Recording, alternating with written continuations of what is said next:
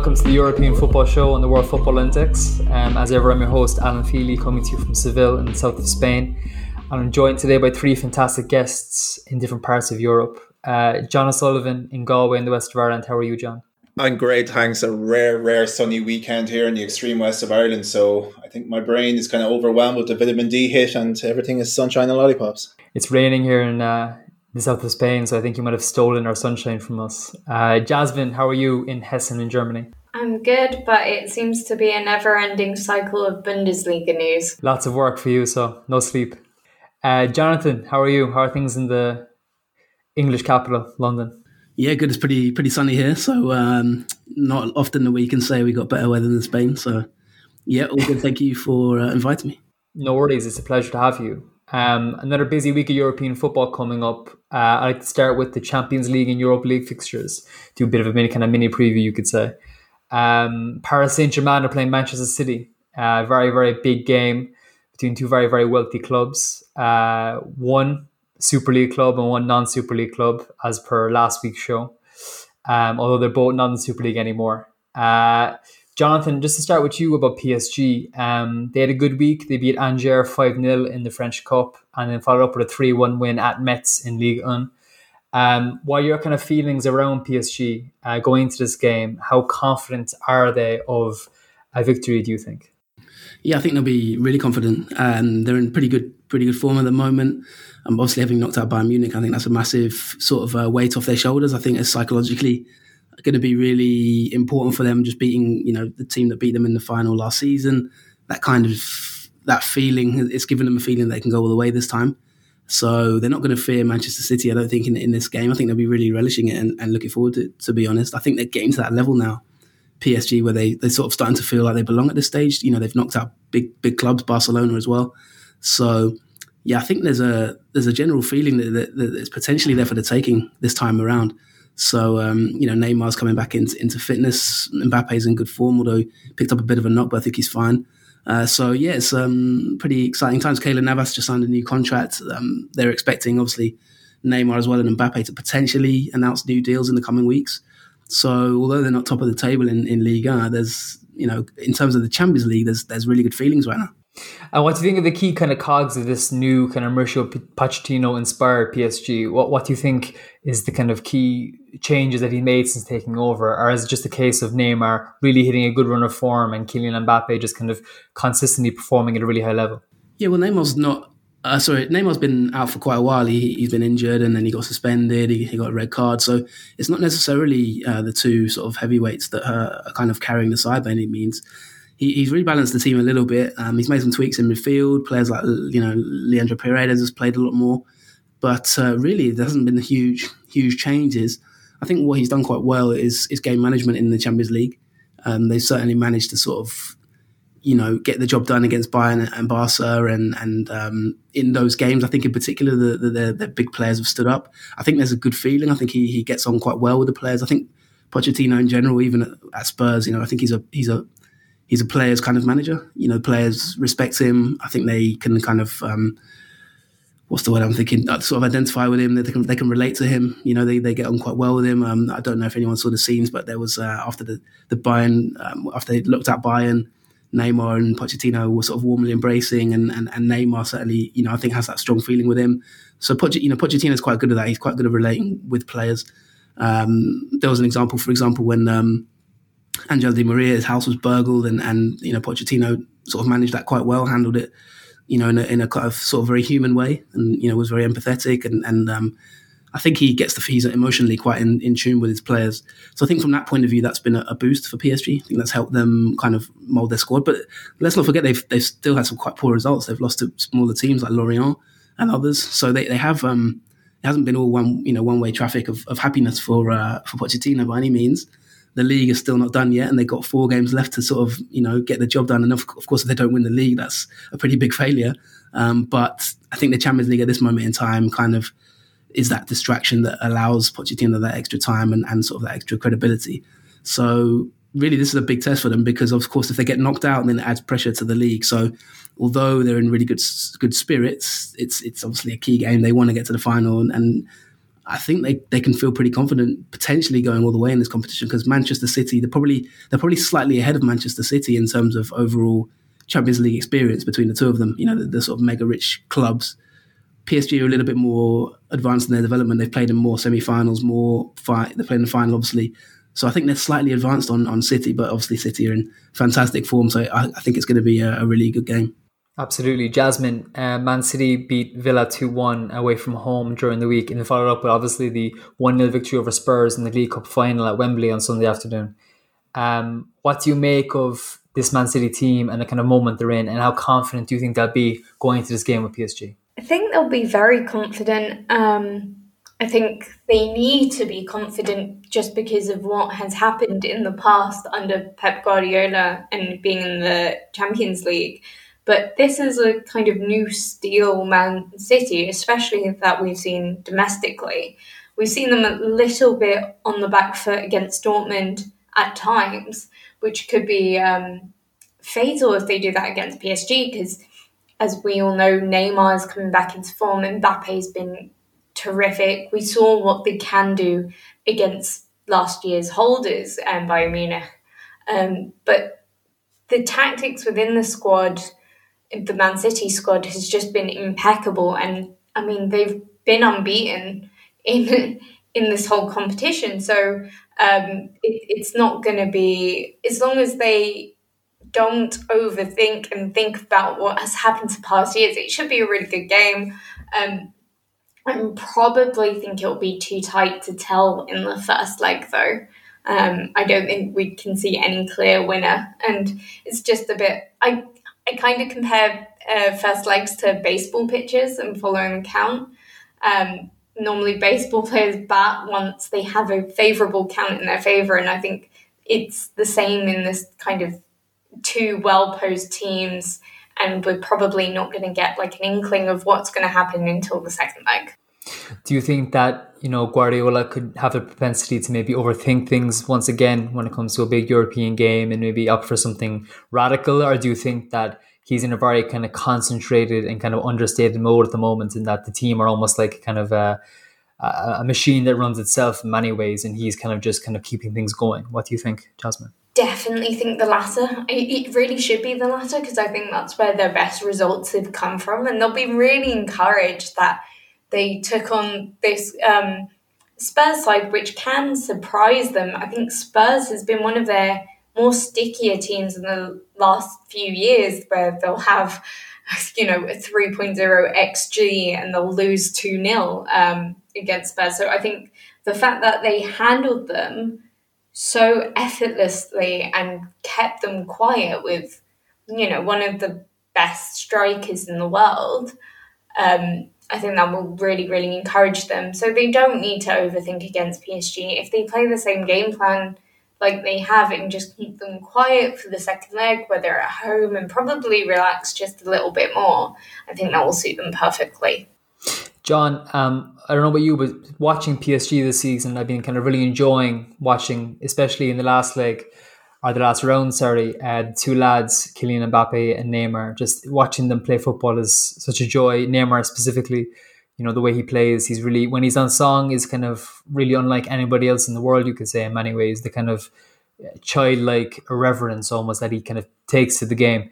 Now, I know that there's a lot of negative rhetoric around the politics of the situation, and that's a very valid argument for sure.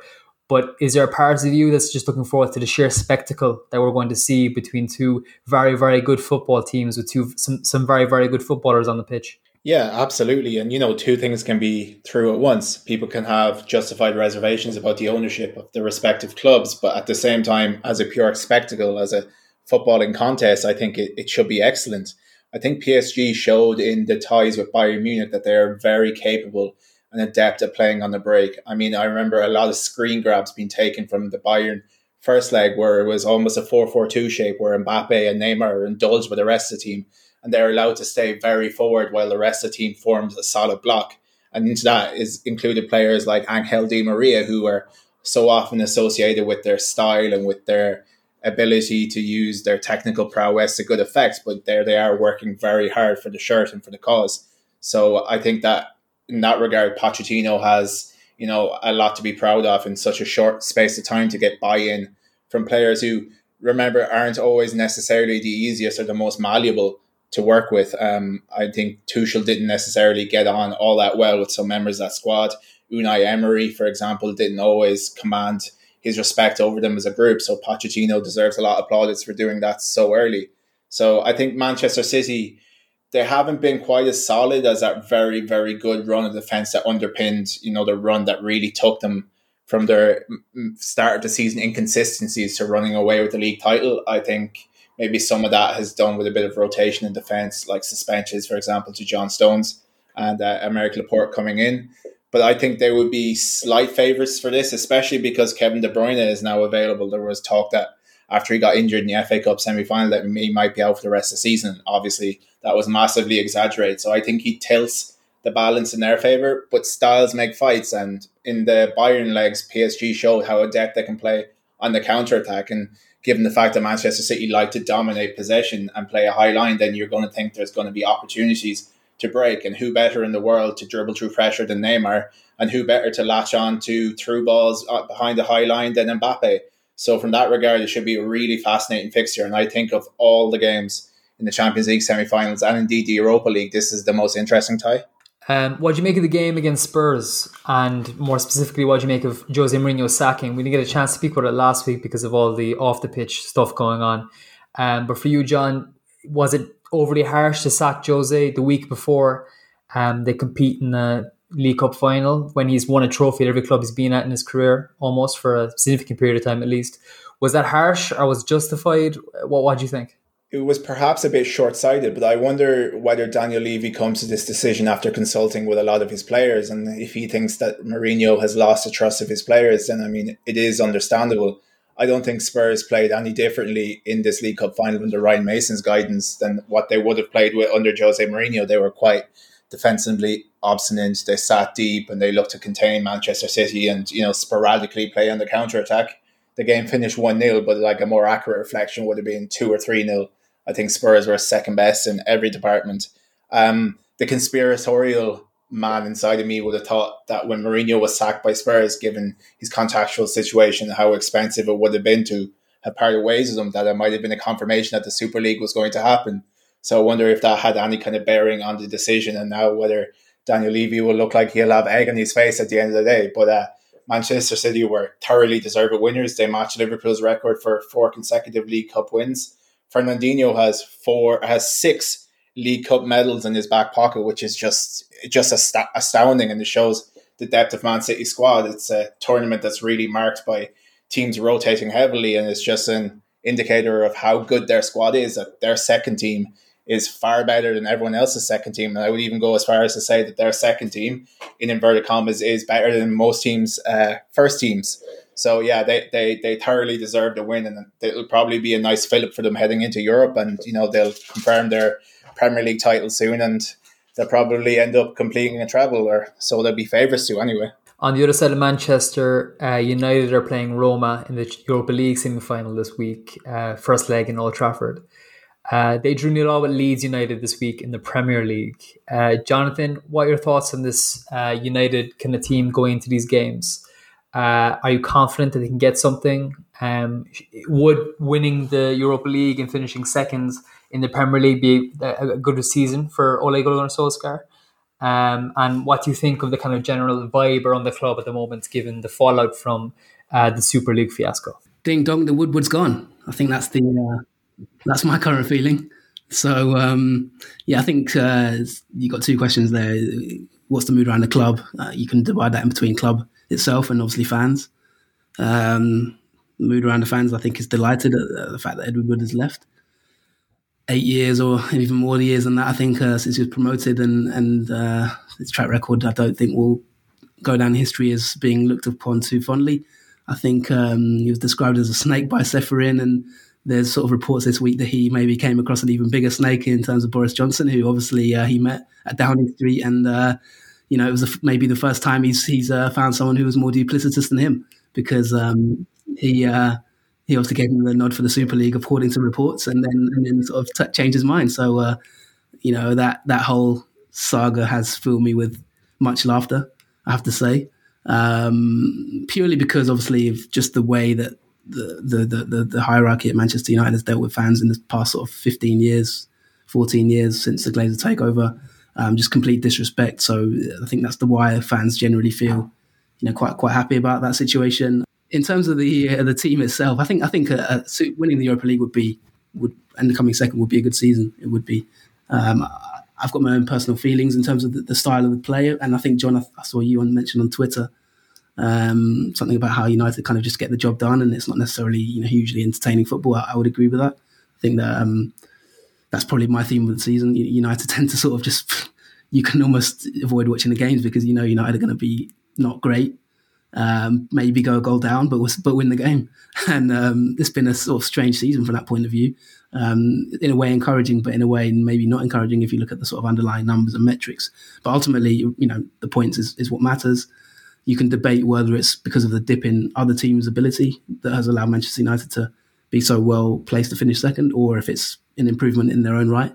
I think it's a bit of both. I think the team has improved and is looking good, but can it really get the job done? I think we'll find a lot of answers in this next couple of games in the Europa League, and potentially if they get to the final, then the final, because that's been the main problem. Obviously, 5 semi-finals under Solskjaer, all defeats, and it's about getting over that hurdle now and proving that you can win when it actually matters in these big games, and not just games where it's not much riding on it. So I really think that the Europa League is a huge indicator for next season potentially, and if the team can win the Europa League, I think it will go down as a success. I think what would not go down as a success is if United finish second and then were to somehow lose to Arsenal in the Europa League final. That would be nothing but a disaster. So I think there is importance in this Europa League, even if perhaps Solskjaer himself might not really see much relevance apart from winning a trophy. So there is some rope left in the season, if that makes sense. There's still things to play for, even if the Leeds game at the weekend was obviously, I think Jamie Carragher described it as boring, which was a frank admission for a Sky pundit. I think although the league itself, there's not much riding on it now, really, that second looks to be about sure. I do think this Europa League semi-final and potentially final has a lot of importance in how fans perceive the season. Well, I mean, Roma drew 1-0 with Atalanta in Serie A during the week, and then lost 3-2 to Cagliari at the weekend. Like, if United don't get past Roma over 2 legs and then possibly don't beat either Villarreal or Arsenal in the final, like, that would be a seriously negative end to the season for United and for Solskjaer, wouldn't it? Because as you mentioned, they've made good progress in the games that don't really matter a huge deal, but their bad records in the semi-finals and the finals, the kind of crunch games. Like, how bad would it be if they didn't win the Europa League? Because they're really the outright favourites now, aren't they, Jonathan? Yeah, I don't think it would be bad. I mean, I've seen some sort of analysis of the Leeds game, and I thought it was some comments were a bit far-fetched, a bit over the top, sorry. I think it was Paul Ince and Jimmy Floyd Hasselbank who were pundits in the TV game, and I thought they were kind of quite critical of United, which I think, second place is pretty much done, and you have to look at other teams in sort of 10th and 6th and 7th and sort of say, it's been an okay season in the league from United. I don't think anyone would have probably thought they would have finished top 2 if you look at the start of the season, probably. So from that point of view, I don't think it's too bad. But I think you're right there, Alan. I think that the Europa League does have quite a lot of importance. In a strange way, I kind of think it'll be less criticised if United lose in the semis than if they lost in the final to Arsenal. I mean, I'm not, obviously there's no divine right to say Arsenal are in the final. They've still got Villarreal, but I kind of feel like ending the season in that way would just be banter central on social media. The long-standing rivalry between the two clubs, it would just be to let Arsenal in the Champions League through the back door would be catastrophic from a fan point of view. So I just think that like kind of almost losing to Roma in the semis would be probably looked upon better than losing in the final. So, but then obviously winning the final and denying Arsenal a place in the Champions League would be quite cool, quite delightful. So it's a sort of a knife edge, but I do think you're right, Alan. I think United need to show that they can get past semi-finals, because let's not talk about finals when they haven't even got to one. So from that point of view, I do think it's quite important for United to show that they can get these big games done. And I've noticed there's a lot of players who have sort of come through the team this season, and I've noticed a shift in mentality from United, and I think that's been led by Bruno Fernandes, for example, who I can't praise enough in terms of his winning mentality and his desire to actually win things. And I think he's changed the whole mentality of the dressing room. I think he almost single-handedly has changed United from a team that was quite happy to just be drifting along. And, you'd see post-match interviews, players would come out and be like, well, we'll see what we can do. And they'd post a nice caption on Twitter, better luck next time sort of stuff. But this season, I've seen a real shift in the mentality, the mindset. Players like Harry Maguire, even Luke Shaw have been a lot more frustrated at, say, getting a point after matches, if that makes sense, in post-match interviews and things like that. There's a lot more determination. I think that's driven by Bruno. So I think from the players' point of view, they'll be desperate to win a trophy. I don't think the club necessarily, there's really any real financial imperative. I think that, I think it's one of the criticisms of United. The club itself doesn't seem that bothered about these sort of things, if that makes sense. They're in the Champions League, and from that financial point of view, it's almost like job done.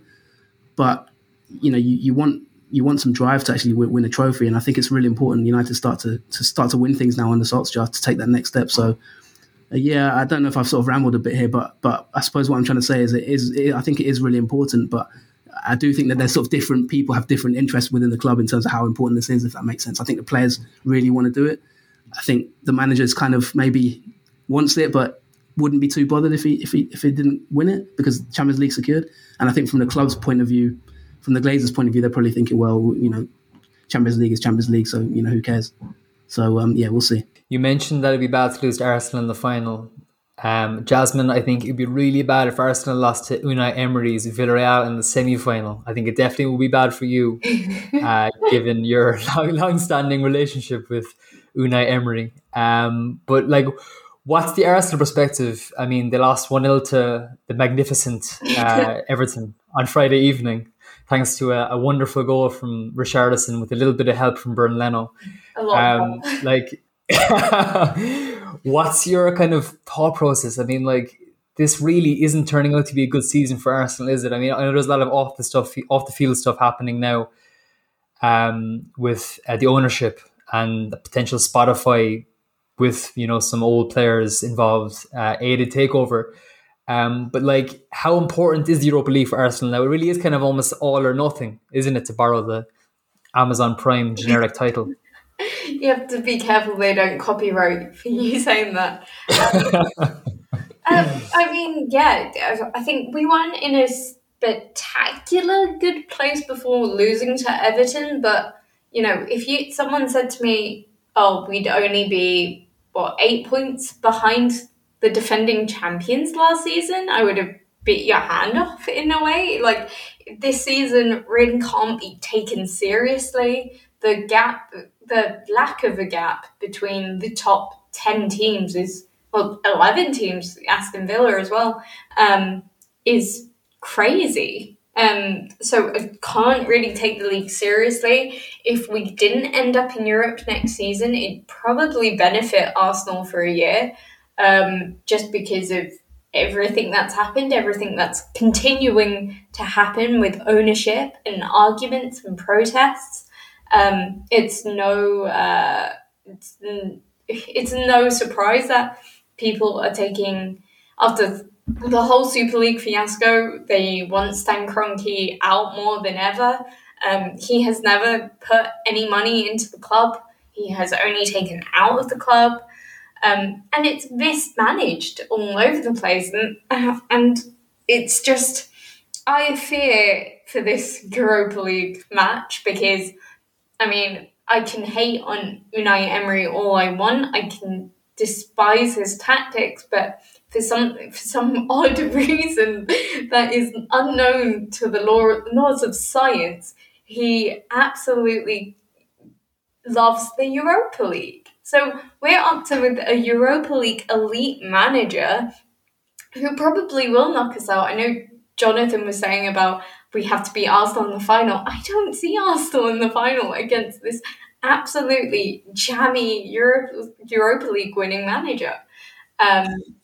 We can be good in Europe, and we'll have Odegaard back in more fitness. I'm not sure if Aubameyang's going to train after he's recovering from malaria. And then even though the game against Everton was very poor, but that should have been 0-0, and yet again it was a bad mistake that completely caught us off track. That's something that Emery teams love. They love the errors. That's what they're good at. So I wouldn't be surprised if we get knocked out, especially how turgid the team is. We don't really have a left back. I mean, we play Granit Xhaka at left back at the moment, which can work. But if you put someone like Martinelli or even Saka on the left, the problem is that you've got two players on the left that come in quite narrow, and you don't get any wide kind of structure that you would get from Kieran Tierney, or if you play Pepe on the left. Unfortunately, Pepe is so kind of easily stifled in the league. Maybe him playing on the left against Villarreal might work.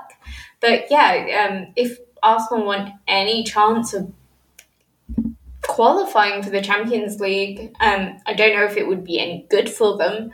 They need to win this game, and they need to win the final as well. Big games coming up for sure. Just for the moment of the week, I can say mine now. It's Ben Godfrey riling up Arsenal players by celebrating at the final whistle loudly and aggressively. That was definitely my moment of the week. Sam Leverage is joining us from Madrid. How are you, Sam? Hi, Alan. All good. Sorry I'm late.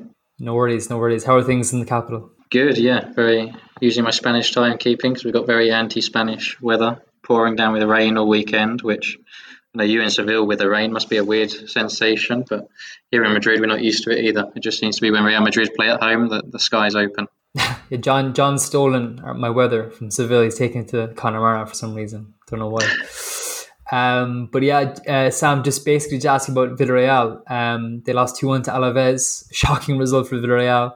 Great result for Alaves. Could potentially help them stay up in La Liga this season. And then followed up with a 2-1 defeat against Barcelona at the weekend. Antoine Griezmann brace, overcoming Samuel Chukwueze's opening goal. What do you think about this Villarreal team, and how confident do you think they'll be going into this game? I mean, their record in Europe this season is practically flawless. They've been superb in the Europa League. Obviously, Unai Emery is, as Jasmine alluded to, an absolute expert in this competition. Their domestic form isn't spectacular, however, and they're kind of maybe flagging a bit. Do you think that's just a matter of them putting everything into the Europa League, both mentally and spiritually and physically? Or do you think that they could come unstuck against Arsenal? I think in many ways they are the Arsenal of La Liga in how they play. And I think you're right that their league form hasn't been great, but they're a team that really blows hot and cold. I mean, against Barcelona at the weekend, for large parts of the second half, even with 10 men, they were the better team. So it's hard to kind of judge them by results alone, but they have been struggling to pick up points. And in the Europa League, they've just had that extra edge where they've been able to make the difference. And Gerard Moreno, for me, is one of the best strikers, the best centre forwards in Europe. So I think with him in the side, they can count on that a bit more. He's in great form this year. In 2021, I think there's been something like 3 or 4 games that he hasn't scored or assisted a goal in. And up against Arsenal's defence, I think he'll be optimistic of keeping that run going. But I think with Villarreal, they're a team who have the potential to either be really good or to be very average. Unai Emery has always kind of had that reputation that he either gets it spot on and teams are blown away, or he gets it totally wrong. I think we've seen that against Barcelona earlier on in the season. Villarreal went to Camp Nou and they got blown away by Barcelona. Emery got it totally wrong.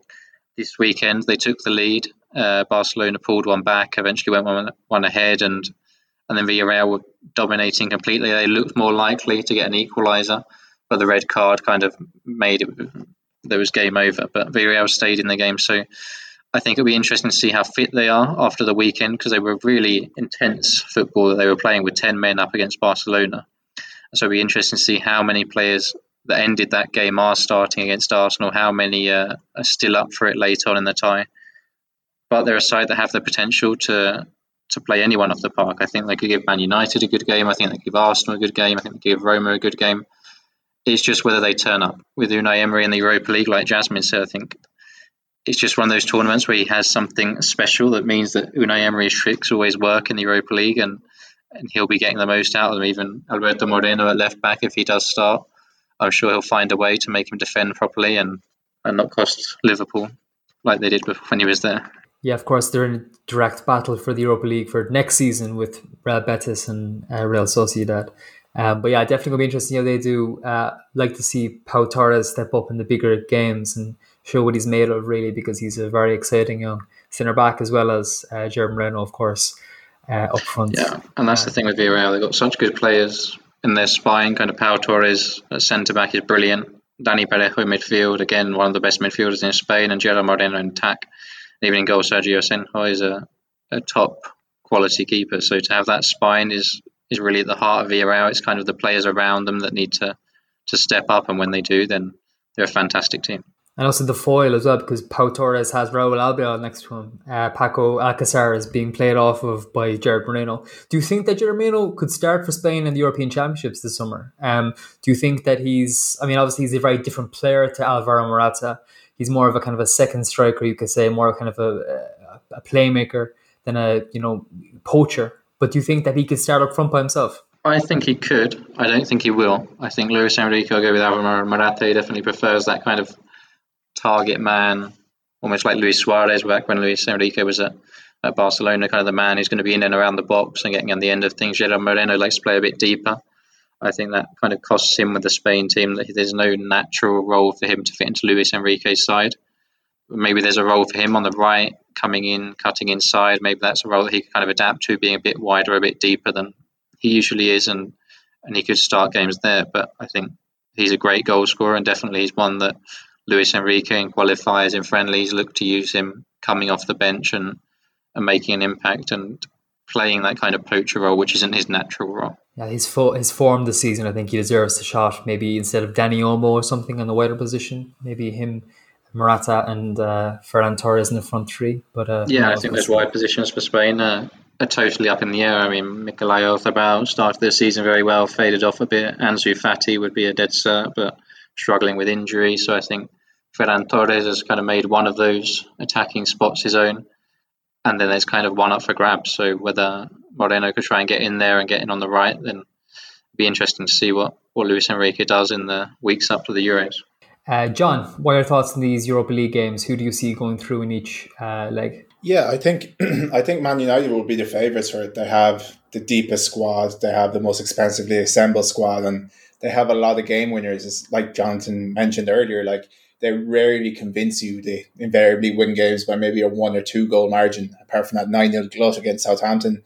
But you're rarely left blown away by them. But they just they have enough quality. And I think one thing where they need to be complimented as well is the fact that they've had so few injuries this season, despite it being the most condensed season of all time. And also despite the fact that Solskjaer rarely seems to rotate all that much. So I don't know how they've managed to keep their squad in one piece, so to speak, for the duration of this campaign. So I would say they're the favourites for it. But in saying that, Roma will threaten them, because I think Roma, while they don't have a lot of pace, they have a lot of technical prowess in their kind of attacking line. So you have the likes of Pedro and Henrik Mkhitaryan and Edin Dzeko, all three of whom actually are very two-footed. And when you look at the wide players, whether it's Pedro or Mkhitaryan, they're very comfortable with going inside or outside. And I think Aaron Wan-Bissaka has had trouble dealing with players like that in a lot of instances. Like, he's a very good 1v1 defender, and if you try and beat him in a foot race, he's going to win. But he seems to have kind of like a blind spot when players have cute movement around him, and he seems very susceptible to not being able to deal with crosses as they come from the other side of the pitch. So that could be an avenue that Roma look to exploit, I think. But I think United will probably be the favourites for this. As for Villarreal, Arsenal, it's hard to call. Whatever black magic voodoo that Unai Emery uses in the Europa League is a very potent and heady mixture, and it's worked spectacularly for him in the past. And Arsenal aren't in the best moment. They have issues at left back. So I would say they would be marginal favourites, but I'm not going to stand here and say I would be absolutely surprised if Arsenal, just given some of the attacking players they have and the likes of Emile Smith-Rowe kind of feeding them, I wouldn't be blown away or surprised if Arsenal were to come through. And I quite like them to do it and to go on to win it, just because of what the stance that Alexander Lacazette took away to Slavia Prague, which I thought was absolutely brilliant. So I think Villarreal are probably just slight favourites for this, and I think there is more pressure on Arsenal to win because it's their only route into Champions League football. But it's going to be very hard to call.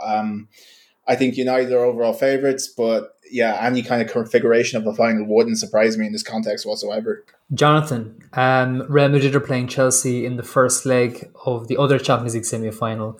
First game is in the Spanish capital of Valdebebas, or the training ground, as Jurgen Klopp put it.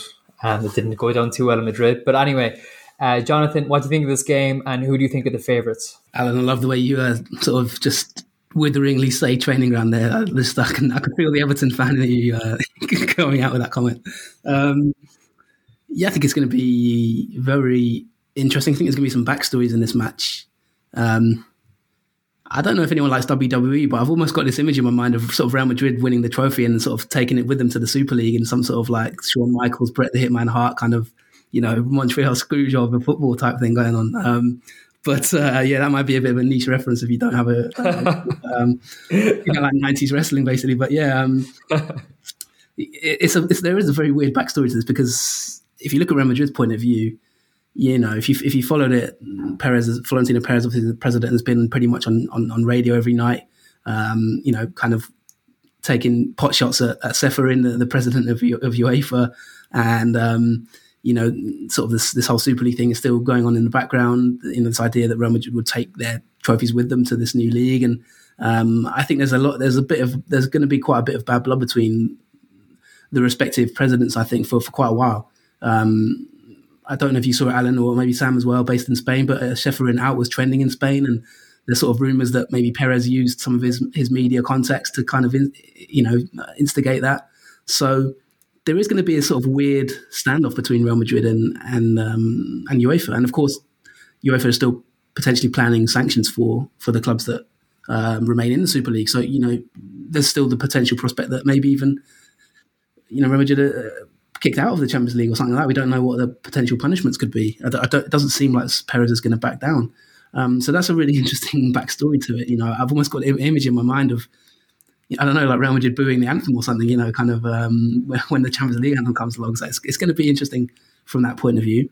And on that point, Jonathan, sorry to interrupt, just to go on to that point, one thing that I've seen in the press conferences with Tuchel and with Zidane, Varane and everything, is the Madrid media going very heavy on are you worried about the refereeing? Do you think the referees are going to be biased against you because of pressure from UEFA? And you can already see it coming, that there's going to be something that happens in the game, some flashpoint, and the media who are leaning a certain way could go on it. Well, even I was listening to El Partidazo de Cope this morning, and they were talking about the referees in a serious way. Like, they were really saying, the referees are basically going to be biased against Madrid. Is this a real problem that they're going to face? And like El Partidazo are not El Chiringuito. They're quite a respected outlet. Like, I mean, it's a real current of thought in Madrid that, it's kind of them against the world going into this game. Yeah, it's almost very Jose Mourinho-esque that everybody's against us, which has kind of stuck with Madrid a bit since Mourinho was around. And they've kind of still got this feeling. And at first, when I saw the question asked of Varane, I thought it was a joke. And then I saw people like you say, Alan, with the Partidazo and other serious media outlets saying, like, no, there's real pressure from UEFA on these referees to give things against Real Madrid. You think nobody else in Europe will believe you, but in Madrid, in Spain, people will buy into that and think that if there's a red card for a dodgy tackle or a penalty that maybe was dubious, that's going to be taking up all the headlines in the Madrid press, at least. Sorry, Jonathan, go on, continue. Yeah, no, thanks, Sam. It's a great point. And good to get your insight from Spain as well on the ground. So it kind of backs up my feeling there. I think, I think they definitely will play a role. I think there is a long, like I say, story to come on this. It is basically kind of a, what's the word? There will be a media battle, a war, a sort of trench warfare between UEFA and Real Madrid going forward, because I don't think Real Madrid will back down from the Super League. Barcelona have already said they're going to back Real Madrid. They have to, because financial indicators just make it. They have to do that. So I think they're going to, I think this will run for quite a while in terms of Spain versus UEFA. So just probably having Real Madrid out of it would probably suit Ceferin to a certain extent in a way, because it's just something they don't have to worry about too much. I'm not saying that that's going to impinge on the integrity of the competition at all, but I'm just saying that is a kind of interesting backstory. Perez will try and manipulate their involvement in the Champions League for the rest of the season to his own benefit, I'm sure. So and use any tools he can to kind of turn the turn the tide in his favour, in his club's favour, and this sort of Super League's favour. So that will be very interesting. I think if we go back to obviously matters on the field, from my point of view, I think Thomas Tuchel has been an unbelievable appointment from Chelsea. I think it's been a game changer. I look at them next season as potential title contenders, like strong title contenders. I really, really like him. I did a sort of thread on Twitter, I think, at a time when they knocked Manchester United out, well, more or less, when they beat Manchester United at Old Trafford in the Champions League group stages. And I really feel Tuchel is tactically really, really sort of on it. I think he's one of the top managers. So I think Chelsea might go into it as slight favourites. I think that Chelsea have got a good squad that I think he's managed well. Maybe defensively could be an issue. Obviously with Benzema, still doing his thing.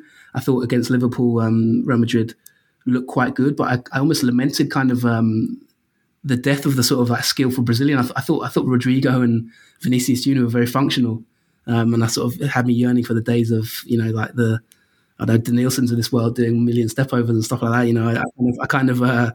They seemed like very functional tactical players, which was a bit of a surprise. Obviously, they were. I think in Rodrigo's case, bought them for counter attacking and that kind of thing. But Zidane's been there, done that. He's a master at this level of Champions League. So I think it's going to be a really, really interesting game. I'd probably have Chelsea as slight favourites, but you can never write off Real Madrid, can you? In this stage of the competition. You just on the Brazilians point. I think the reason they're like that is because they're actually fighting for their places. I mean, like Hazard came back on against Betis on Saturday evening and played quite well for 15 minutes or so. And Zidane actually shifted Vinicius out of his preferred position to accommodate Hazard and kind of made it clear that Hazard will always get the position he wants because he's the key piece of that attack. And their ideal world is for the front three to be Hazard, Benzema and Kylian Mbappe. So I think the two Brazilian boys, Vinicius and Rodrigo, are very, very talented lads, but I think they're very much kind of scrapping to get even a starting role, to be honest with you, which is kind of a strange one. But if I could just add to that very quickly, and I'll go on a tangent and I'll be very quick, but it does make me kind of wonder about I know I don't want to get too deep into these kind of questions, but it just made me wonder about kind of I'm not saying, I haven't seen huge amounts of them, I'll be honest, but as I say, they seem very functional, doing a job kind of thing. And it did make me think about the benefits of them moving so quickly, so young to Spain and to such a massive club as well in Real Madrid, and the pressures they must face. I'm sure you guys have all seen Kayky, who's just moved to Manchester City as well. I think he's 17 or 16, 17-ish. And it just made me sort of think about just this rapid, I know we're in this sort of existential world at the moment, thinking about the Super League and the state of football. It just made me a little bit lament for this sort of way that players in Brazil just immediately like barely made a first team debut and they're already sort of gone to a major club. And it just made me, although it's probably the natural evolution of football, it just made me sort of a little bit mournful of that time when players from Brazil had that time to actually, grow into their own careers and establish their own kind of histories, if that makes sense, before they get snapped up. And obviously, probably the most recent example of that in terms of being allowed to stay in Brazil was Neymar, isn't it? He didn't move to from Santos till I think he was sort of 21-ish or so, and played quite a few seasons in Santos's first team, obviously, which is almost seems impossible now, doesn't it, for Brazilian young talents? So yeah, just a side note there, but I thought it'd be food for thought, maybe anyone listening. And crucially won the Copa Libertadores as well. Like, he's a genuine legend at Santos now. He's up there with Pelé in many ways in terms of idols of the club. But yeah, I guess this kind of financial structure of the Brazilian game at the moment isn't really allowing them to have that moment with their players, which is a shame because that affects them when they go to the national team, because they don't have the same kind of communication that the likes of Neymar would have had with the fans who follow the game in Brazil. They're very much kind of almost like a bit like Lionel Messi and Argentina in terms of you go so young, you don't have time to build that rapport domestically. But yeah, certainly very interesting. Maybe a podcast special, Jonathan, that we could do at some point. But just Jasmine, from Thomas Tuchel's perspective, I know you're a huge fan of his. This is really where he kind of earns his bread and butter, isn't it? Like these kind of games where you need your tactical nous to kind of, come up against some very, very talented opposition. Yeah, absolutely. And I think there's a massive point. I can't pick a favourite, but if you would ask me before Real Madrid faced Liverpool, I was saying that Chelsea was probably third favourite after Bayern Munich, Man City, okay, fourth if you include PSG as well. So it really is down to the tactics. I think tactically he can take on Real Madrid. Personnel, maybe when he hasn't got the right enough experience or talent that he would have liked, especially what he had at PSG. I mean, it's going to be hard to emulate what he had at PSG. He had Neymar and Mbappe, amongst others. So I do think the kind of experience of Real Madrid is going to be that thing that might be the deal breaker. But yeah, I think he's worked well, especially with the back three tactic that he uses. It'll be interesting to see what he does up top. He's had Kai Havertz lead the line, and I think that's been the most clinical that we've seen under Thomas Tuchel's Chelsea. Werner looked rejuvenated on the weekend, so maybe he'll stick with him. I mean, the thing is with Timo Werner is like he gets into the spaces you want your strikers to get, but he's sometimes not as comfortable or confident with those easier chances. He really needs to run behind the defensive line, and I don't know if he'll get as many chances to do that against this Real Madrid side. But, I mean, if Chelsea have every chance, I probably wouldn't have them favourites just because of Real Madrid's pedigree now. If they didn't have such a viewing against Liverpool, I probably would have put Chelsea favourites. John, how do you see this game? I think it's going to be very, very tight. Two teams who don't necessarily score a lot, but to counterbalance that, they're both very, very defensively solid. Real Madrid have the nous and the muscle memory in the stages of the competition, but Chelsea have been so impressive, barring that kind of anomalous defeat to West Bromwich Albion, which was really came to pass because of a red card, Thiago Silva. They've been very impressive since he's took over. He seems to have rejuvenated them, and they seem to have fit seamlessly into his back three system. And I think they'll take a lot of stock from the fact that they beat Manchester City, and deservedly so, in the FA Cup semi-final, and they'll apply that to the Real Madrid game. But what Madrid showed as well against Liverpool is how amorphous they are and how tactically flexible they were. Like for times against Liverpool, they pressed really high. For other times, they kind of sat off and were more compact. They nearly kind of changed shape in game. Sometimes it's almost like they had a back three. So Zidane is so flexible, and like I mentioned before, you can clearly tell that he's been worked under Carlo Ancelotti as a coach in the kind of formative years of his coaching life. So I think that Real Madrid will probably be slight favourites, but this will be like one of those early to mid 2000s Champions League semi-finals. It'll be a razor thin margin between both teams come the final tossings up. It'll probably be a 1 or 2 goal differential in the end. If you put a gun to my head, I would probably say that Real Madrid will just have too much experience and know-how for Chelsea. But when your defense is so good, you have a chance to stay in any tie, which is, I think, crucial to say, not just game tie. So it would be hard to write off Chelsea. So especially given how deep their squad is and how they can take some players in and some players out, and they never really seem to veer too much off the consistent level that they've reached. But all that being said, I think that Real Madrid, especially with Hazard giving them a new option now that he's back and fit, and now that he has the kind of carrot to try and, really put himself into the best moment he can be in before the Euros with Belgium, I think he could be a real danger for Chelsea. Madrid beat Cadiz 3-0 during the week at the ungodly hour of 10 o'clock. People in Spain didn't want to sleep this week, it seems, Sam. And then followed up with a kind of disappointing nil draw with Real Betis at Valdebebas on Saturday night. The feeling for me, Sam, is that, if the previous Champions League wins that Zidane led Madrid to were kind of terms for Cristiano, you could say, and the stars of Madrid, if they win it this time, it would really be Zidane's victory. Do you know? What did you make of this week for Madrid? I mean, obviously off the pitch, it was a madness, but on the pitch, how do you see them for this game? Yeah, I think looking at the tie against Liverpool in particular, it just shows the importance of the team. Seeing Nacho and Militao come in and probably be the best players on the pitch for Real Madrid, and that's something that that just hasn't happened at Real Madrid. It's always been about the superstars. It's always been about the Cristiano Ronaldo or the Bale substitute in the final or whoever it may be, but some superstar that's made the difference. And even the first leg against Liverpool, it was kind of the Vinicius show and how he'd made the difference. But in the second leg, it was completely different. It was a team effort, and I think they'll need that to get through against Chelsea. I think they need to be defensively secure, which they don't have too many troubles doing. But without Sergio Ramos, it's very much a team effort. And I think, like you say, against Cadiz, it was, again, that kind of team effort with Karim Benzema leading the way. At the weekend, again, a team effort to be very defensively reliable.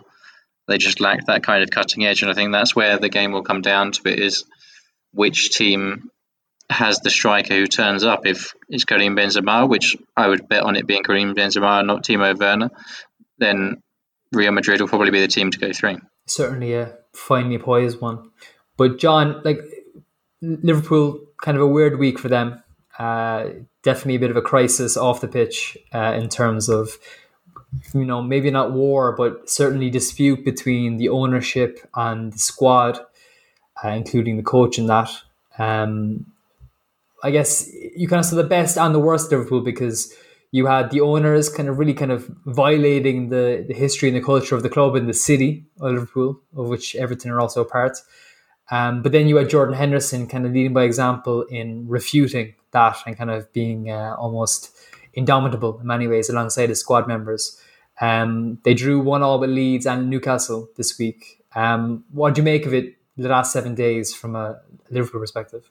I think the fact that they've dropped 2 points, or they dropped points in 2 of these games, is kind of karmic retribution for their owners trying to, once again, try to be the smartest fella in the room and, end up with egg in their face. Generally, I think they've been very good owners for Liverpool, but there's been several instances where they've tried to take shortcuts through things and it's come back to haunt them. And this is probably one of the most ruinous ones in terms of their reputation. For the games themselves, I think that the Leeds game was probably a fair result. Liverpool were very good in the first half, but in the second half they looked completely and utterly jaded, which is probably just the end result of a season where they've had so many injuries and they've played so many games with a lot of the same core personnel because everyone else has been injured. As for the Newcastle game, the absolute number of missed chances was appalling. I read today that collectively Sadio Mane and Roberto Firmino have underscored their XG by a number of goals that is 12. So, hypothetically, had they had been even somewhat decent in front of goal, Liverpool could be in a much rosier place with Champions League qualification in the context of Champions League qualification. So it kind of feels like karma that there's a good chance now that they'll miss out on that top 4 and won't be in the Champions League next season. They should have certainly comfortably have won this game, but on the other side of the coin, it's probably Newcastle are going to be safe now. So fair play to them. I don't think they deserve to draw. But in Alan Saint-Maximin, they have one of the most entertaining players in the Premier League, and he was sublime in the game. And he was a really effective outball, and he helped side through Liverpool on several occasions. So, they're going to stay up, but I think it's probably the week that Liverpool's owners deserved in a lot of ways. And what you said about Henderson is true. He's a fantastic leader of men. He really was a driving force and a catalyst behind organising the Premier League captains to pay their respects to NHS during the first part of the lockdown, and he's been very vocal on a lot of social issues as well.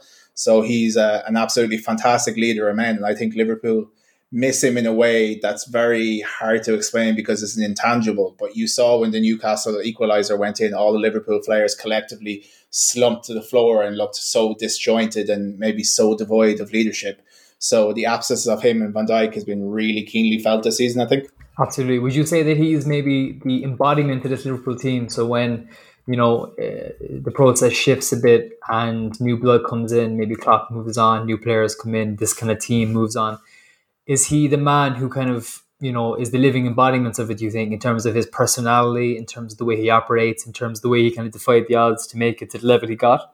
Or what do you think? Yeah, I think he's actually a good epitome of the team themselves in that he mightn't be the most technically gifted player, but he's extremely hardworking, very tactically intelligent. And, at the end of the day, he's efficient. I wouldn't say Liverpool were have always been the most maybe beautiful team in the world to watch, but over the course of the last 3 years, they've been entirely successful. So I think in that regard, he's probably a good epitome of the team. And yeah, when Klopp moves on, which will be in 2024, unless he decides to stay, Henderson will have been through so many different eras and iterations of Liverpool managers. He's been through Rodgers and Dalglish and Klopp and on to the next man. So he'll be really the big connecting point between two disparate parts of Liverpool's timeline in terms of their past and their future.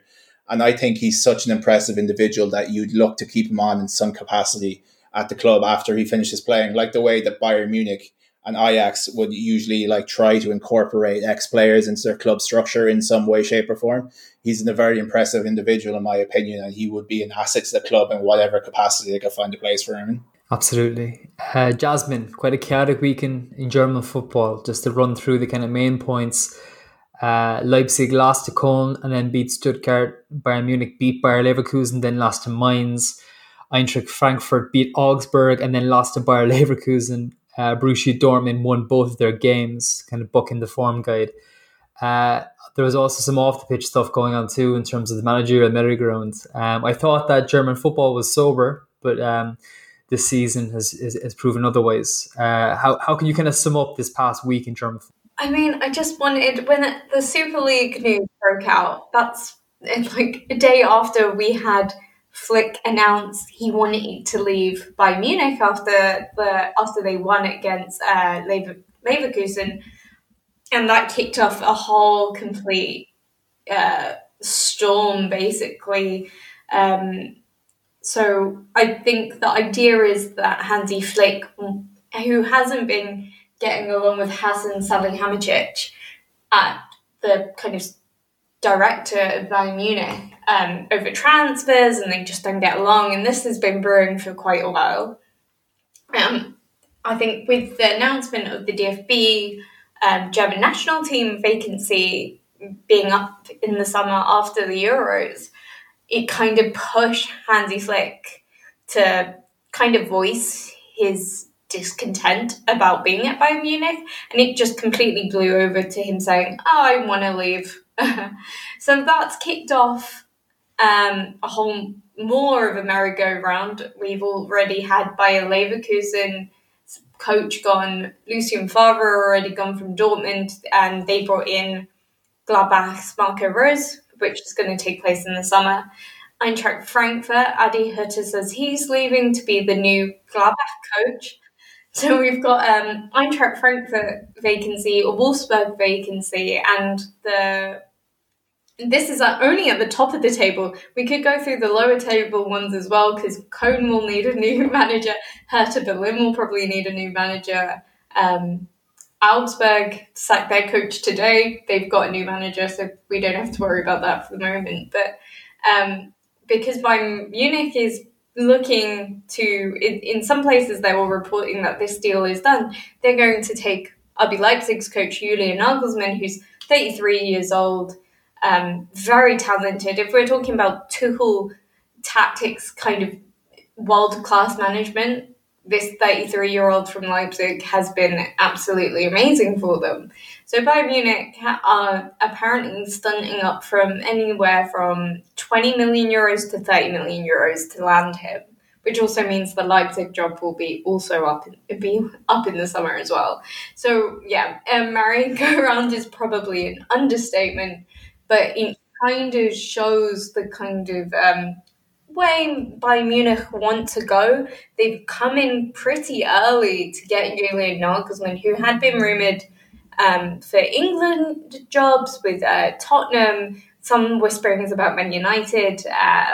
Everyone said Tottenham was too small for him, for a manager of that stature, especially if Tottenham don't get into the Champions League, which they don't look like they will. And he doesn't have a release clause, so that's why the money is so high for him. He is touted to be the next best coach, basically. And we've not seen numbers of this since Andre Villas-Boas, Chelsea trying to buy him out from Porto for 15 million. Weirdly, Andre Villas-Boas was also the same age, 33. So, yeah, it's a lot of excitement. This once Nagelsmann moves to Bayern Munich, and it looks almost like it will be done sooner rather than later, that will kick off a few more people coming in, and there's a host of coaches out of a job that we could just see the same coaches at different clubs next year. Absolutely. I guess on the pitch, like Dortmund are an interesting one because of the Jadon Sancho and to even a greater degree Erling Haaland situation in terms of what their summer activity will be. I mean, they picked up 2 good 2-0 victories and they're quite close to top 4 places now. Do you think that they could do it? Could they pull off a top 4 finish? Yeah, I think if you asked me 2 weeks ago, I probably would have said no. But now, yeah, they're in for the running. They're only 2 points behind Wolfsburg, who have lost 3 games out of their last 5, winning 2. Eintracht Frankfurt, similar, last 5, they've won 3, lost 2, which makes them Dortmund only 1-2 points behind these places. So it's entirely possible. But Dortmund do have, I guess, a harder run in. They've got RB Leipzig after the DFB Pokal week next week. So Bundesliga basically has a week off next week. But yeah, they have RB Leipzig, and also they also have Mainz, because Mainz is, who've just beat Bayern Munich, the informed team now. They've picked up something crazy, and they actually have to play all the other contenders of the top 4. So Mainz, who were in relegation, now have the massive say of who actually claims these top 4 spots. But as you said, I think Sancho's gone either way. Haaland, I think not only if Dortmund get Champions League, he's in a better position to stay, but also with what has happened with the Super League in the rumoured clubs he was going to go to, if they get kicked out of the Champions League because they are pushing on with the Super League, then I think we can see Haaland stay. Interesting. Where do you think Sancho will go? I wonder if Manchester United will now try and pick him up, because I think he is so talented, and it just seems he's had enough of Germany right now. So I think England, if especially United, want to stamp up the cash this time around. Would you like Sancho, Jonathan? Yeah, I wouldn't say no. I mean, he's only one of the best young players in world football. So, it's gone a bit quiet on that front, really, from Manchester United's point of view. So I'm not entirely sure. Maybe there's something going on behind the scenes. It would be interesting to watch. And also the transfer fee, I think it's going to be a really, really interesting summer, to be honest. I think there's, the lack of funds around the top European clubs, and then the necessity to either get players off their books or sign new players. I think it makes it I think it's going to be fascinating. So I think it's going to be really, really I'm going to be really curious to see what happens, because there's certain teams that need a complete rebuild, for example, that don't have the funds. And there's teams that maybe want to get rid of some players. There's teams that want to sign some of these players like Sancho, Mbappe, Haaland. So I think we're going to see clubs having to be really, really creative in their recruitment. We're going to see swap deals. I think there'll be quite a lot of swap deals. We're going to potentially see players deciding to run down their contract. If you look at, for example, Paul Pogba, his contract goes to 2022. Mbappe's contract's to 2022. So Neymar too. No, not Neymar. Sorry. Oh, is it? The both of them are 2022. Yeah. Oh, right. Okay. Yeah, but I think Neymar's going to stay at PSG. I think that's pretty much done. Just needs to be announced. But yeah, Mbappe is out of contract. So there's going to be a lot of politics, I think, involved in a lot of these transfer windows coming up this season as well, with the Super League. Teams maybe not wanting to do business with each other. I mean, who's going to want to do business with Real Madrid, if that makes sense? There can be certain clubs maybe feeling a little bit bitter towards others. So I think, it's going to be very, very interesting. I don't know where Sancho fits into all that, but as Jasmine says, maybe he is looking to come home, sort of thing. So we'll see. I don't think it's certain that United will get him. I think Chelsea may even be looking at him still. But yeah, I'm really not sure. Liverpool may even sort of pull a rabbit out of the hat, as they tend to do in the transfer market when people least expect it. So yeah, we'll see. Speaking of France, we spoke PSG earlier. There's some very interesting games across France this weekend, Jonathan. Marseille beating Reims, Monaco beating Angers, Lens beating Nîmes, Lyon losing 2-3 to Lille, cracking game, that one. What do you make of the Ligue 1 title race, and how do you see it going towards the end of the season? Yes, it's amazing because it's been, it's up there with what we've been one of the most exciting title races around Europe, I think, to be honest. So I think it's quite sad in a way because I don't think Ligue 1 gets the credit it sort of deserves at times in terms of the league and the quality of the league. And I think with a TV deal, I mean, I was speaking to someone who's based, I think, in Canada, and they were sort of saying that they can't watch the game. So even in French-speaking parts of Canada, I think the league is really. I was on another show and I was talking about how poorly the league is marketed and the collapse of the TV deal with MediaPro, and I find it quite sad, to be honest, the way the league is not really making the best of what it has. That's my personal feeling. I mean, this title race is unbelievable, to be honest. You've got 4 teams potentially still with a chance of winning it. You've got 4 games to go, and there's 6 points between the 4 teams. Lille beat Lyon, one of the other contenders, 3-2 away this weekend to go top. They're 1 point above PSG. And then you've got Monaco in third, so you've got 71, 72, 73 points. And then Lyon now sort of probably out of the title race now. They're on 67. So 6 points, 4 games to go. Maybe that might be a little bit of a bridge too far for them, having lost. But this game was really end-to-end stuff. It was an incredible match. Lille coming from behind to score and win with a late goal from Burak Yilmaz.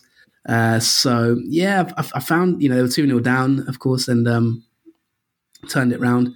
So I found it a really good season, I think. And obviously, don't forget, Lille beat PSG away only about 3 weeks ago. So they're really sort of hanging in there and still top of the table. They've got 4 pretty relatively tough games to go. They've got a big derby against their big rivals Lens away in May, and then they've got Nice at home, Saint Etienne and Angers away. So win all those games and they're champions. And they've not won a title since the days of Eden Hazard, when he kind of almost, not single-handedly, but he was instrumental in them winning that title. And yeah, it's just been Monaco have got a really exciting young team as well. They're not out of it yet. PSG, of course, will have a lot to say because it's PSG. They got a couple of tough games, Rennes away being one of them. So yeah, and obviously Lyon, it's a real shame for them. Probably Memphis Depay's last season. Hossam Mouar as well, potentially maybe off in the summer. So there's so much talent in these sort of 4 squads in particular. Sort of all going toe to toe, but with no fans, TV rights deal collapsing. It's just a bit of a shame that it's not got maybe the central focus that I feel it kind of deserves to a certain extent. And one final point, Alan, just on that, Lille, especially if they, Lille are in such a massive financial crisis that if they don't, this could be the end of Lille basically in terms of their short to medium term future. They're massive debts, and probably will have to sell a lot of players this summer. So it's kind of like it'd be nice in a way for them to win this title and complete that project, especially for their manager, Christophe Galtier, who I think has given an exceptional service over many, many years in French football. And I think he's a really, really good manager. When they got the win against Lyon, he fell to his knees and, they're all dancing and stuff like that. And there's a real good team spirit he's created. And of course, he was formerly at Saint Etienne, where their major rivals was Lyon. So to knock Lyon out of the title race would probably have felt a bit sweet for him personally. But this is a really... it's a really entertaining title race, and there's a lot of good players, as I say, involved in it. Jonathan David, Burak Yilmaz, Lille have got a very, very good young squad. Boubakary Soumaré. There's a lot of players that are going to be probably in the shop window this summer. So, yeah, it's I've really enjoyed this title race, and 4 games to go. Let's see where it goes. Do you have a word on Bordeaux? They're in a bit of trouble, aren't they?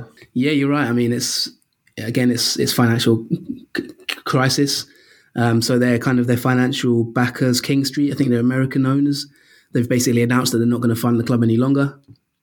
They can't afford it, apparently. So the club has essentially been passed into the municipality of Bordeaux. So it's now up to the city itself to maybe try and find a buyer. They got battered at the weekend, and they're still not out of relegation trouble. It's a real problem for them. They're a historic club. They've won multiple league titles. This is the team that Zidane came from, of course, and others have sort of represented the club with distinction over the years. They're quite a big club historically, and yeah, they're in really big trouble. Really, if they don't find a buyer, then it's looking like potential relegation or even double relegation for them. So they could be back down to the 3rd division. They're not the only ones. The collapse of this TV deal, MediaPro essentially backed out and said they can't fulfill their contracts that they had signed. So they've paid, I think, a small compensation figure. Canal Plus picked up the rights at a cut price.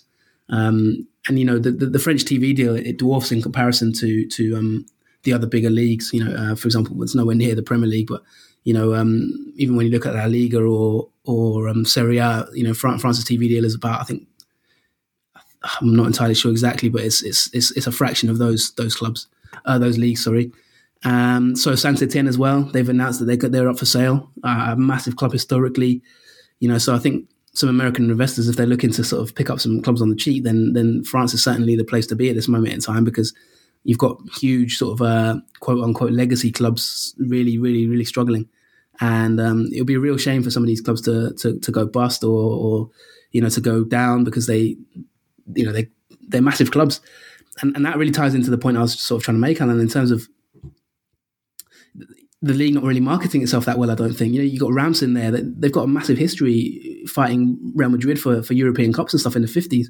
These are some big clubs, and I don't think maybe in this digital age where people's attention spans are short and everybody's competing with everybody for people's attention, I don't think the league has really marketed itself well enough, when I actually think they could do a much better job. It's a really, really good league. It's really full of young talent. And I just think some of the clubs, they don't get missed. Maybe they've got massive fan bases as well. Saint-Etienne, some of these fan bases are huge. And I just think at times they just haven't marketed themselves to be valuable enough for where they are. And that's obviously led to, it's obviously helped contribute to this financial crisis. But it's a sad time for Bordeaux and a sad time for French football in general, really. The summer's going to be very, very difficult for a lot of clubs, I think. You mentioned young talents. Rennes beat Dijon 5-1 at the weekend. Playing on the right side of that midfield three was Eduardo Camavinga. He's a very interesting 18-year-old midfielder of Angolese and French nationality, plays for the French national team. We spoke about him yesterday, and you sent me a very, very insightful and revealing scout report that you did in him last May. He's been mentioned in the Madrid press for months and months. The plan was always for Madrid to go and sign him and Kylian Mbappe this summer, and then go for Erling Haaland in 2022. Obviously, many things have happened since that's kind of scuppered that plan in many ways. Haaland's ascent is sped up rapidly, and also Madrid's situation isn't so good. What are your thoughts on Eduardo Camavinga? His contract is also out in the summer of 2022, along with the other players you mentioned earlier. The consensus seems to be that he's going to move in the summer. In that scout report, you mentioned that you'd like to see him stay at Rennes for another season at least, much like we were talking about Neymar and the Brazilians earlier, to kind of stamp their authority on a smaller club. What do you make of what's going to happen to him? Who do you think he's going to go to, and how good do you think he's going to be? Yeah, firstly, thanks for the plug. That's nice, very nice of you.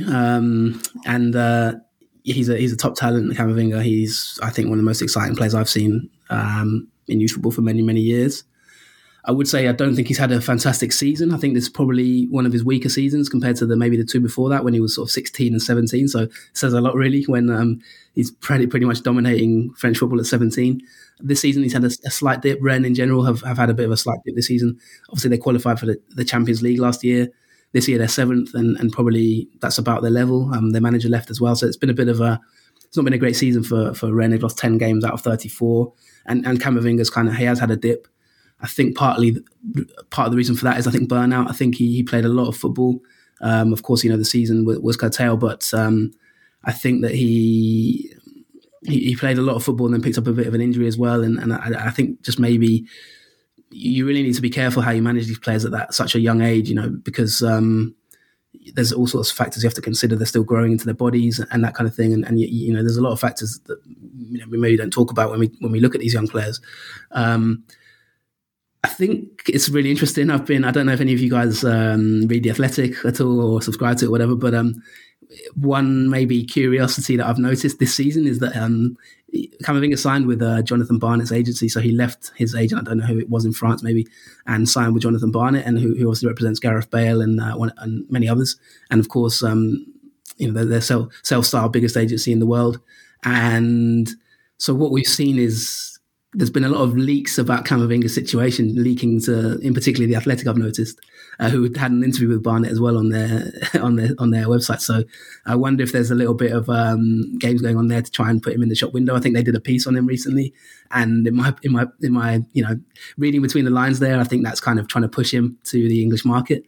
So watch that space. I don't know if any of you guys have noticed that at all, but I think he will probably leave, as you've rightly mentioned. He's got a contract till 2022. I think there'll be a feeling that they want to cash in. But this is what I mean about the window coming this summer. Who can afford him? I think a year ago, you'd have been looking at 100 million for him. Now, I can't see Real Madrid paying 100 million for an 18-year-old who won't automatically be a first choice player. Maybe he's still got a lot of room for development. An example of this. They're saying 40 today, I think, are they? That's the rumor. Yeah. Exactly. I mean, an example of this is at the under-21 Euros recently. Camavinga wasn't that great, actually, for France in the under-21 Euros. He lost his place in the side for one of the games, and you'd expect him to dominate it, but I think he is just so much football, and then the injury, I think it's just affected him a little bit, and then obviously speculation and Rennes dip in form. So all these factors have probably reduced his price slightly. But you just wonder where would he go? Who's going to have the money to be able to afford him? A year ago, I would have said it would probably be nailed on to either Real Madrid or maybe PSG. Now I'm really not so sure. I think that he could maybe end up in England. He could maybe go to Real Madrid, but I think they may have other priorities with Mbappe, Haaland. So it's a difficult one. My gut feeling says potentially maybe end up at PSG, the way things are going. But I've got a gut feeling, just reading between the lines, what I've seen in the Athletic and stuff. I feel like he's being pushed to England, so maybe a team in England may want to pick up a sort of a potentially very, very big talent with a lot of years left in his career. So we'll see. But I think at this moment in time, if I was to predict today, I might say PSG for some reason. That's just my gut feeling. One to watch for sure. Sam, in Spain, very, very intense weekend and week of action in the title race. We mentioned Barcelona beating Villarreal 2-1 yesterday. Grisi scoring a superb first goal and capitalising on a Juan Foyth error for the second. They also beat Getafe 5-2 on Thursday evening at the ungodly hour of 10 o'clock. Again, Spain don't want us to sleep, it seems. Lionel Messi was in superb form, doing a 1-2 with the post before scoring one of his goals, remarkably. Other games of interest in a 4-horse title race. Sevilla went and beat Levante 1-0 at Levante, and then followed up with a 2-1 defeat at Granada yesterday evening. Two very ballsy wins. Really puts them right in the mix for title race. I know a club close to your heart, Atletico Madrid, didn't have so great a week. Personally, I thought that after the Eibar game, they were kind of, really back in the good form, back in on a good racha, but it's not been the case. They beat Huesca 2-0, of course, midweek, but then lost Athletic Club last night 2-1 in the Basque Country. Really not a good week for Atletico. What's your thoughts of the title race, Sam, and on this week's action in general? I mean, a lot of criticism being levelled at Diego Simeone today. In El Partidazo, as we were discussing earlier, they were kind of talking about how it's unjust because if Messi is Barca, if Florentino is Madrid, Cholo is Atletico. But what do you think is the line? I mean, because nobody is completely devoid of being able to be criticised. Has Simeone fucked this up? What's your read in this whole kind of title race? No, I think the criticism of Simeone is really over the top. I can see why it's there because they have faded off. Their form in 2021 is a shadow of their form in 2020. But I think you just have to look at how they were playing. I mean, even if you just look at the XG and the expected points and the actual points and things around Christmas time, around January, early February, Atletico are way ahead of where they should have been according to XG and expected points. They were way ahead of it, and now they're more or less kind of where you'd expect them to be in terms of their most recent games. And I think that's kind of just showing that how much they were overperforming and exceeding all expectations up until around that time, January, early February, when Atletico had a bit of an injury crisis, when there was a COVID outbreak in the team, and you can kind of see why things have faded off for them. They haven't been able to keep up their form quite to the same extent. I mean, Marcos Llorente So that, I mean, he's played pretty much every minute all season almost, and against Athletic, he recorded his highest speed yet this season. And it came in the 91st minute of the match. So, I mean, having engines like that in the team is what's kept Atletico going this long. But any other team, you think they'd fade away. And at the same time, I mean, you look at Barcelona, I think they've got 46 points from a possible 51 in 2021, sorry. So, I mean, that's incredible form from Barcelona. At the start of the season was nowhere to be seen. Real Madrid are kind of plugging along as well. They're not dropping points. They're not being thrilling. They're not being spectacular, but they're picking up the wins. They're picking up the odd draw to drop points, but they're still in the race. And Sevilla as well have had a magnificent 2021. I think we've kind of seen the polar opposites, that the first half of the season, it was all about Atletico Madrid. They were leaders by some distance. I think it was 7 points that they were clear and kind of outperforming what you'd expect them to do, and the rest were way below where they should be. And now, since that time, January, around halfway through the season, they've switched roles completely, and Barcelona have stepped up big time. Sevilla have stepped up. Real Madrid, more or less, around the same kind of area. But I think there's so much to play for, and the thing to watch out for really is in a couple of weeks, the 8th and the 9th of May, where they all play each other in the top four. It's Barcelona, Atletico, and Real Madrid, Sevilla. And those results in those two games are going to define the whole season. I mean, Atletico beat Barcelona in the reverse fixture, but they don't have a great record at Camp Nou. They don't have a great record. Simeone doesn't have a great record against Barcelona in La Liga. So there's just so much depending on that 90 minutes, because at the moment, you'd be hard pushed to say that any of the top four would drop points against anybody else other than themselves. So a whole lot to play for. And what do you make of Sevilla? Do you think that they have what it takes to sustain this? I mean, like, the way they're playing is very much, like I said, kind of very ballsy and very much getting things over the line in kind of almost inopportune circumstances, as opposed to maybe Barca, who are kind of really, like, you know, especially inspired by Messi, kind of really playing with a bit of style at the moment. Do you think that they can sustain this, or do you think that it all rests on that game at Valdebebas on the 9th of May? I think they can sustain it. I just don't think it's enough. I mean, they are only a couple of points behind, but like I was just saying, I can't see any of these teams dropping points other than to each other. And so with that in mind, I mean, maybe Sevilla could go up to third, maybe even second, but I can't see them winning the league. But they are just playing, like you say, with that attitude of, we're just going to go out, play our game, be confident, do what we do best. And then if that's enough to be in with a shout at the title, then fantastic. And that's very much kind of Julian Lopetegui's whole approach. Is very intense, and he won't let them take their foot off the gas at any point. And so many other coaches would have been very happy to say, look, we're coasting for fourth. Why not just rest up? Let's take it easy. It's been a long season. Can't forget as well that last summer, I think they had, a 3-week pre-season break almost between the Europa League ending and getting back into action. So what they're doing now, and they're finding this form so late this season with very few transfers coming in the summer. I don't think there were any kind of major transfers. Papu Gomez came in January. But the squad are kind of, so not a big squad. Quite a few of their key players are a bit older, even Rakitic. And they're just playing so well with such confidence and balls, like you say. I mean, and you know that they will go to Valdebebas and they will give Real Madrid a real fight, and that'll be where it'll be interesting to see if Real Madrid, after their Champions League ties, if they're a bit shaky, how their confidence is going to be if those Champions League ties haven't gone well, and if they have gone well, then how much energy they're going to have in their legs to play Sevilla, or are they going to be focused on the Champions League?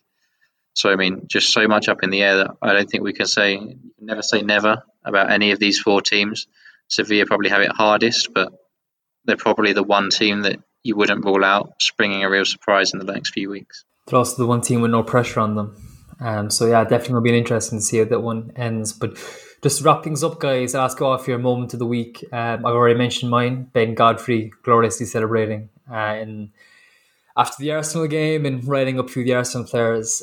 John, what was your moment of the week? It's got to be St. Johnstone's Xander Clark, the goalkeeper, nearly scoring for St. Johnstone against Rangers in the Scottish Cup semi-final. He met a corner right plumb in the middle of the 6-yard box, and it was probably going to go over the line, but his teammate Chris Kane made sure it did and robbed him of a goal. What a moment it was. Like, who doesn't love to see goalkeepers scoring? Like, you often see them coming up to the box and the ball doesn't go anywhere near them. And the context is that this is a Rangers defence that has basically been impregnable in domestic football. And they just watched him in the middle of the 6-yard box alone with his luminous green bright jersey head the ball down, and they eventually then went on to win in penalties, and they qualified for the Scottish Cup final, or the semi-final rather, which is a huge achievement for a club of that stature compared to Rangers. So fair play to him. It's one of those moments where I really lamented the fact that there was no crowd in the stadium, because can you imagine the limbs in the away end if that had happened? So fair play to Zander Clark. Absolutely. Jasmine, how about you? I know it was last week, but I think I can't remember. Super League has mushed my brain, so I don't know when things happened, but I'm going to go for a slightly older one and say when Matt Ryan, Arsenal goalkeeper, came up for a corner in the last minute and actually won a header, because that's the best thing that's happened to Arsenal fans in like the last 2 weeks. Jonathan, how about you? Don't tell me it's a goalkeeper coming up for a corner, please. No, it isn't. I've got to say, my moment of the week was, I think, Wembley, really, just seeing fans back in the stadium. It was kind of weird. I don't support either team, but I felt quite, I won't go as far as to say emotional, but I felt kind of like it was quite a big moment, really. I had a really warm feeling when I watched that cup final. I know it was only a small amount of fans. I think it was 8,000. Wasn't a massive fan of the fact that they put like the NHS seats like at the worst position possible. Like they basically gave the NHS the worst seats. I think they were like the top deck, weren't they? Could have given them a box seat, guys. But I thought it was really, really nice and really warm feeling just to see fans back. Hopefully, there's no further safety issues.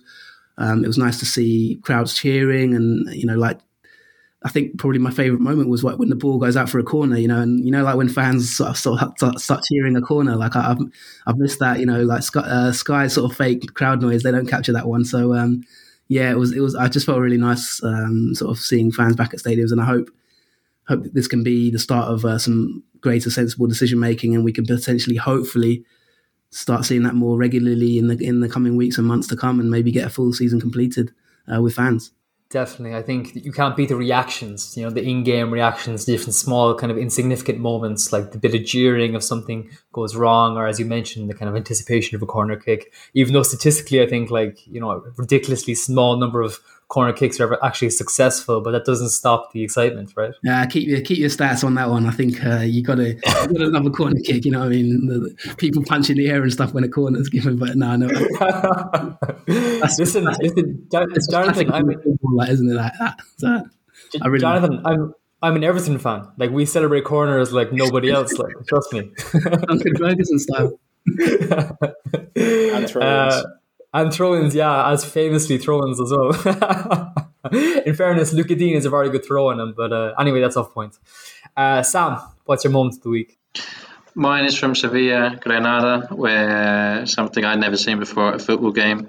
Referee Ricardo de Burgos Barrenechea, I think I pronounced that right, blew the whistle with 1 minute still left in injury time, and then all the players swapping shirts, going down the tunnel. Granada players not happy. They'd scored one goal just a few minutes before in the 89th minute, and they were trying to get an equaliser. Then VAR warned the referee that he'd blown up a minute early, and so proceeded to get all of the players back out onto the pitch. And you had players kind of putting their shin pads back on, tying up their laces, putting their socks on the side of the pitch, seeing players come out of the dressing room and not very happy about it. Jules Condé tweeted afterwards, "If you want, we can replay the whole match." And it was just bizarre watching it, and all for 60 seconds of football, where it was basically one long ball up to the one end and then back again. And the final whistle was blown for a second time. Really weird scenes that nobody could quite explain. The sight of Marcus Acuna sitting down on the touchline, putting on his shin pads and shaking his head angrily was hilarious. He was being robbed of his post-match mate, it seemed. But anyway, guys, thanks so much for joining me. Really, really interesting chat. Definitely got me looking forward to the week of football to come. Plug your socials, guys. John, where can we find you? You can find me at Twitter at NotoriousJOS. I went and wrote quite a lot of pieces for Anfield Index today, so they should come out in the next couple of days. Perfect. Jasmine? You can find me on Twitter, _Jasmine Barber. I currently have a pinned tweet on my article for Deutsche Welle, DW. So on how Bayern won with 10 men, which was kind of pivotal of them kind of winning the title. They haven't yet, but they will. Jonathan, how about you? Yeah, you can find me on Twitter at JFFootball, FUTBOL. So yeah, thanks a lot, guys. Been nice spending time with you, and cheers, Alan, for hosting. No worries, thank you. And Sam? You can find me on Twitter at Sam Leverage, and then also keep an eye out this week over at La Liga Lowdown. We've got a podcast on Getafe, the team that everyone loves to hate, that's coming out. Fantastic. Yeah, and you can get me at Azul Feely on Twitter. And thanks for joining me, guys. Really appreciate it. And thank you to the listener for listening. Have a good week. Enjoy the football, and we'll see you soon.